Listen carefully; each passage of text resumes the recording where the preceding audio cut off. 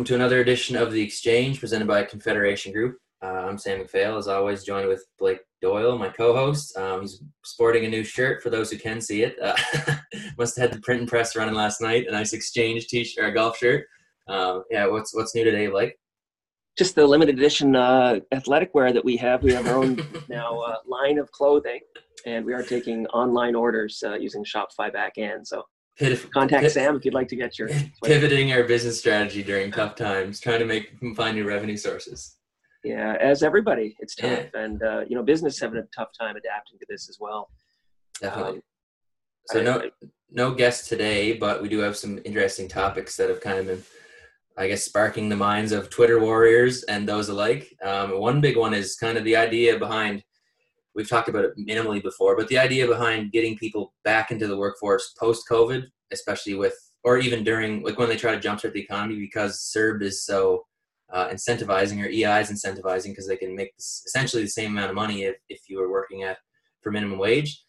So that's been on the minds of a lot of people, and the discussion goes both ways, but I think business people have a different opinion than those sitting at home, not doing as much. So what's your take on that, Blake? Yeah, it's an interesting social policy issue, really. So I think business owners they've got a lot of problems. This is a very frustrating environment. In many cases, their expenses have not stopped. Certainly rental expenses, oil, electricity, there's been no rebates for those for many people. And just as the economy is starting to reopen, we've got this sort of gentle phased-in approach. The issue now becomes, how do you get your staff back recommitted and mobilized to kind of support this potential growth that we might experience in the small phases. And a lot of times, at the service sector sort of jobs, there's at worst, it's more constructive to stay at home on some of these benefits. Or in some cases, even if it's at the margin, you may not want to compromise your health situation to resume your working environment when you have these other alternatives. So I think these are some of the complications that happen with rapid policy development. The government responded very quickly, which I'm glad they did. They needed to kind of stabilize the situation. But now to jumpstart the economy, that's the key. And actually this weekend in the newspaper, we talk about and compare it to jumpstarting a car battery. I think there's the a lot longer you're idle, the more difficult it is to. Yeah, I mean, what are you hearing anything, Sam? There's been some posts on Twitter. Yeah, so I guess I'm not sure who. We're not going to single out anybody, but the idea behind there's two kind of sides to it. One is the more pro business, let's get the economy going, and the other one's more the they're not getting paid enough anyways. So that's a whole other can of worms to open, to say, well, they should be getting paid more than minimum wage. Like, this isn't a living wage, so why wouldn't they stay at home? But I think what we're seeing, I've seen a couple farmers posting just kind of funny tweets about offering this much for a job, and then people would reply and say, well, I'll do it for cash. You can do it for cash, because they want to get their either EI or the CERB and also work on the side for cash. But that's not beneficial to anybody. The whole idea is to be on payroll and to pay the payroll taxes so the government can keep functioning. So I think that's kind of what I've seen, is that people are getting very comfortable with CERB. And I get all the power to them. I think the idea of getting $2,000 a month is great, but when you actually factor in how much taxes you should be taking off that, it's not as much as it would be when you go, let's say, to work 40 hours a week. So the gross number, it sounds very incentivizing, but come tax time, it'll be maybe not so incentivizing. There's some constituents, like, in your demographic, Sam, so students who are working in service center jobs, a lot of those are restaurant-based. Maybe low pay, but you also get tips and gratuities with that. Now, in this new environment, the gratuities are going to be as, relative to the pace of business, which is going to be slower. So you start to weigh, the low wage plus diminished tips, and it may make sense to, continue the CERB benefit. And then that's going to really be a challenge for businesses, because we're at the to read off labor. Business will not do this in any event, and then have a restriction on labor is just going to compound the challenges, I think. I would agree. And the idea of getting people back into the workforce when they are only making, I guess it'd be different for servers probably due to the fact there's incentive tips, but there won't be as many tips obviously with less tourists on PEI. But also, why would someone go work, let's say, at a retailer for minimum wage when they could stay at home and do nothing and get paid the same or more? So do you? I guess what I would be asking is, would you have like what do you suggest that employers do to bring people back into the workforce? Yeah, I think business employers are challenged with the environment. They're challenged by some government policies which were offered in the best of intentions. Maybe there's a way for people to transition off CERB, maybe extend some of these benefits, including some of the rental rebates that have been offered, maybe some of the incentives to get employees back on. So, maybe there's this transition period where people can reacquaint themselves with the labor market while not losing all of or having their CERB benefits, dovetail down. So I don't think there's a good solution, but you've got to get people back to the economy. And the economy has enough trouble as it is to restart. You don't need, artificial barriers kind of preventing that restart. In the U.S. today, they just announced the jobless claims, which was 3.8 million. So there's 30 million people in the U.S. that have filed claims for unemployment insurance in the last 6 weeks. The UN suggests that as much as half the global workforce is going to be affected by this COVID situation. And we've seen similar sort of unemployment numbers here on PEI and domestically. So, you need to get people back engaged. If you don't, then you don't have the incentive to spend money and to jumpstart this economy. So there's a lot of complications, and the benefits, although great at their inception, now we have to stimulate the demand side and ensure that people are encouraged to stimulate the economy. It's going to be the consumer that's going to start this thing back up. Yeah, and like I've noticed, not you leave the house once or twice a week to get gas or groceries or whatever, but you're spending overall a lot less money on food and like going to the movies or going to the bar or doing whatever. There's a lot more money in my pocket at the end of the week or every 2 weeks when let's say we get paid, because of the lack of spending you've done or lack of consuming you've done at different establishments across PEI and Charlottetown. Yeah, missed you a bit there. There's some latency probably on both ends. But yeah, these are big challenges that government has to work in tandem with business, and it can't be one body to kind of drive this. It's got to be the health consideration paired with the business motivation, paired with the government start the economy. And everybody's intention, I think. So have you had a look at this phased-in approach? Any thoughts on how government, and particularly the public chief health officer, is going to re-establish economic activity? I like overall it's welcoming news. So phase 1 starts tomorrow on the 1st of May, and then I think phase 2 is the 22nd, and then phase 3, which is when it kind of actually opens up to more tourism per se, like campgrounds or amusement parks, whatever the case may be. That's on June 12th, I believe. Where they allow like larger, not huge gatherings, but bigger gatherings. So phase 1 is good. I love the idea of it. They might not, obviously it's hard to be prepared due to how fast this is going and evolving.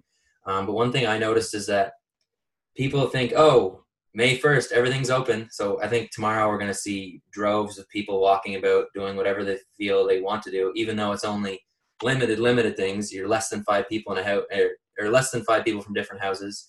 And it's the real only business sense that opened is golf courses is the big one, and recreational fishing too is open. So obviously you can social distance a little bit in those. There's kind of a fine line, especially from my background in golf, whether it's a good thing or a bad thing. I see it as a good thing for mental health and for business practice, but I don't see it as a good thing for flattening the curve, I guess, because there is going to be people abusing that. And the idea behind having one person in a golf cart, let's say, that's great in theory until you get to the green when people are a foot away tapping in a putt or doing whatever. So I think the government is in the process of putting out a plan for specifically golf courses to say, here's exactly what you have to do, and we'll follow it as close as possible. Like obviously all these practices are in place, but some of them just aren't logical, I guess. Like for example, at the hospital, you're going to be in closer than 2 feet with a nurse or whatever. So you have to kind of take it in stride that you're doing your best you can to obey the rules of social distancing, but it's not always totally practical.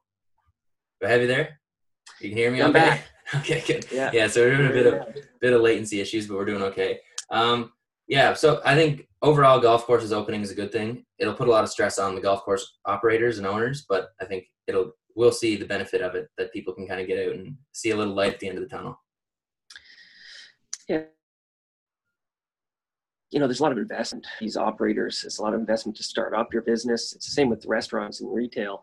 There's big operational investments, and hope activity viable to open. I think, yeah, I'm concerned for how many businesses are going to get through this seasonal period, and I'm so try to navigate this late fall winter period. So tough time for businesses. Very tough time. I think we'll just see how the phases get rolled out and how well they work. So hopefully all goes well there. Another topic that kind of maybe got skimmed over in news would be the idea around what are the parents with small children doing at home because there's no daycares open, but they're required to work from home. I think there was announcements in terms of government, and that phase 2 the government's approach is going to allow daycares to open. But for the time being, it's still the idea behind, well, what did they do the past 6 weeks? How are they going to work the 35 hours a week if they have to look after a 2-year-old at home or a couple 2-year-olds? So I think, not that there was a perfect solution for that, but I think that was kind of one segment of the population that was overlooked, is parents with small children. And then, I saw, if I've got this correct, I think Quebec are opening up elementary schools. A portion of that decision might be to support childcare so that people can get back into the labor market. And, people are trying to adapt to this situation. People do need childcare if they're going to functionally adapt back into the productive work environment. But kids are vectors. And by vectors, that's somebody who it may not feel the effects of COVID, but if it's in the environment, they're going to catch it and they're going to transmit it, and it's going to move around through those people. I think we've been very fortunate that we have contained this quite well. It's not gone away. And I think reopening the economy, which is important, is not a matter of flattening the curve, but now starting to manage the curve. And I think we will see, as you suggested, there'll be increased incidence again, unfortunately, because of opening things up. And I think they're going to turn the spigot off and try to tighten things back down. So I sort of think this economic journey is going to be a bumpy ride.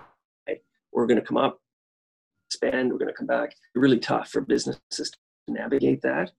If the underlying focus is health, then that's what we're going to endure for the next, 8 quarters. Yeah, and then they always use the word unprecedented, but that's what it means. It's never happened before. We don't know what's going to happen. We can't guess the trends of the next 6 months or whatever, because it's never happened. We can't base it on historical data.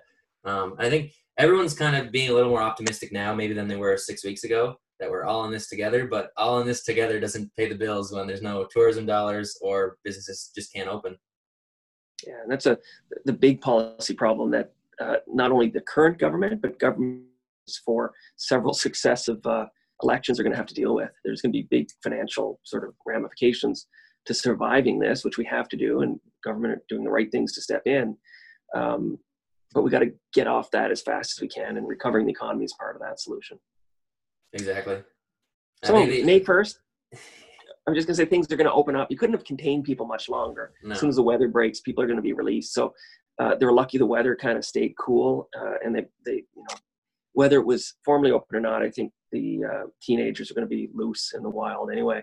Anything going to change for you now with the, are you going to get in the golf course immediately? I think actually I have a tee time tomorrow afternoon, but like 4 or 5 o'clock, I think, just for 9 holes maybe. But I don't know. It'll change a little bit of stuff, but I think, like you said, it'll be the younger demographic that are the social types that are just cooped up all the last 6 weeks. And it's driving them nuts not to see their friends. Yes, we have virtual communication, Snapchat, Instagram, whatever the case may be, but it's not the same as, I guess, it's not the same to make fun of your friends over the phone as it is in person. No, I've got a young guy, actually 2 kids in grade 6. So they're going to miss their graduation. But I feel really bad for the post-secondary guys like yourself and girls.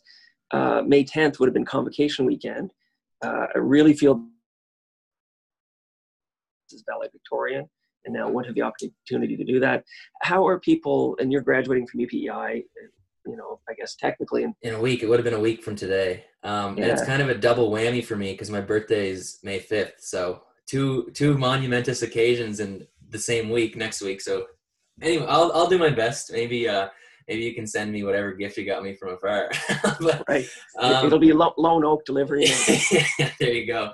Actually, I have more to come on my valedictorian address, so don't worry. There will be an online Oh, version, so great. we'll link that in with other people. But it's I don't really like. At the start, I was kind of bummed out, but now I'm like, I'd rather people be safe and not have to risk it. Or if they kept saying, "Oh, we might have it," and then a week before they cancel it, I'm glad they canceled it early on and said, "We're not doing this. It's unsafe." And it's obviously a tough decision for the faculty and the president of the university because I don't know what the number of graduating students are, but there's quite a couple hundred or even more. Oh, yeah, thousands. Yeah. That probably 1,000. It's just on PEI alone that are thinking, oh, well, this sucks. You have to take in consideration all of them. Think of the international students. We have a large, probably close to a quarter of our students are international students that even if you headed in this fall, they're not going to come back from Vietnam or China or India just to do that. Obviously, they might stay in Canada, but they're not going to travel back to PEI in the fall in a cold November day for a graduation ceremony. Well, it's a nice culmination of the effort you put in for many years, in this case 4 years, to complete your degree. So if all you get is a congratulations, there you go. Here's your congratulations on your graduation. So thank you. I'll use my certificate and I'll put it in the office whenever we get back to that, or my whatever you call it. Yes. Well, I hope piece of paper. Hope we get back soon. I think we've adapted well. Many companies have. But we do need to reconnect, and we need to see the economy rebound just to provide viable environment for people. So it'd be interesting. I'm really kind of curious how this rollout works and how operational costs like labor, how that adapts to this circumstance, how businesses can maybe not thrive but survive, which I think is the key to try to get through this period. It's going to be very, very difficult. But I'm happy to see that we're transitioning, and some people might choose not to open, but at least those that want to attempt it have that option. Yeah, and they might, through trial and error, they might see, oh, it wasn't worth it, let's close again. I know one place that will be bumping on May 22nd is barbershops. That's when you're allowed to open up and get your hair cut. So I will be probably first in line. It's been getting pretty shaggy, but I'll manage myself there. Yeah, well, I guess I could set up my own bar shop maybe, and we could just do that at the side of the road. We're fortunate that we had some clippers, so we've stayed trimmed a bit. That's good. I wouldn't want your hair getting in your eyes. No, it's staying out. Rugby's going to start soon. I'm waiting for the chief public health officer to pick that date, and we're hoping it's July. So we're good. Yeah, I think there's a lot of things people are looking forward to. Obviously, with like country concerts getting canceled or whatever the case may be, there's other things to look forward to, whether it's camping trips or, like we mentioned before on the show, staycations. Like, oh, we're going to Mill River for the weekend for a golf trip. We're going to, I don't know, Point Prim for supper tonight. Just little things that you're able to do that you might not have done because you can't go to Montreal or you can't go to down south or wherever the case may be. So things to look forward to for sure. Yeah. Well, look forward to the weekend, May 1st, and start of some relaxed socialization. Still pretty limited, but it's a good first step. And hopefully the curve doesn't change. I think the healthcare providers have been, on standby waiting for calamities to occur. They haven't. We've been really lucky. We hope they don't. And, if they keep the borders reasonably tight and people are sensitive to not exposing others if they feel they're experiencing symptoms, and you can't escape this. So, one of the quotes I use in The Guardian is, we don't want the virus to kind of drive us. We want to kind of drive our adaptation to the virus. And I think we're in a good position to do that. I'll be driving golf balls tomorrow. So it's full circle. Yeah. Well, I think that's a good place to probably end for today. We don't want too much of our voices ruining people's airways, but we'll be back hopefully early next week with another episode. We have a good guest lined up for Monday. Actually, people know him pretty well, I would say, or maybe even two. Then it might be a combo pack. We're not sure yet, but we have one for sure. Anyways, this is good. Perfect. I may have gone for a minute, but we've got all good. A great guest the first of the week that can talk about. Has political experience. Maybe there, Sam, if you're still. Am I breaking up good. Yeah. No, but I think what we said, he has political experience. Actually, both of them do, technically, if we can get both of them on at the same time. for one certain party, but we won't discuss what party that is. But they leadership roles, no matter where they've gone throughout their careers. So a lot of experience, a lot of insights coming on Monday's edition of the show. So this has been another episode of The Exchange presented by Confederation Group. I'm Sam McPhail, Blake Doyle, signing off, showing the merch. If you want a t-shirt, let us know. We'll get you one. But yeah, this has been another episode. We will see you early next week. Have a good one.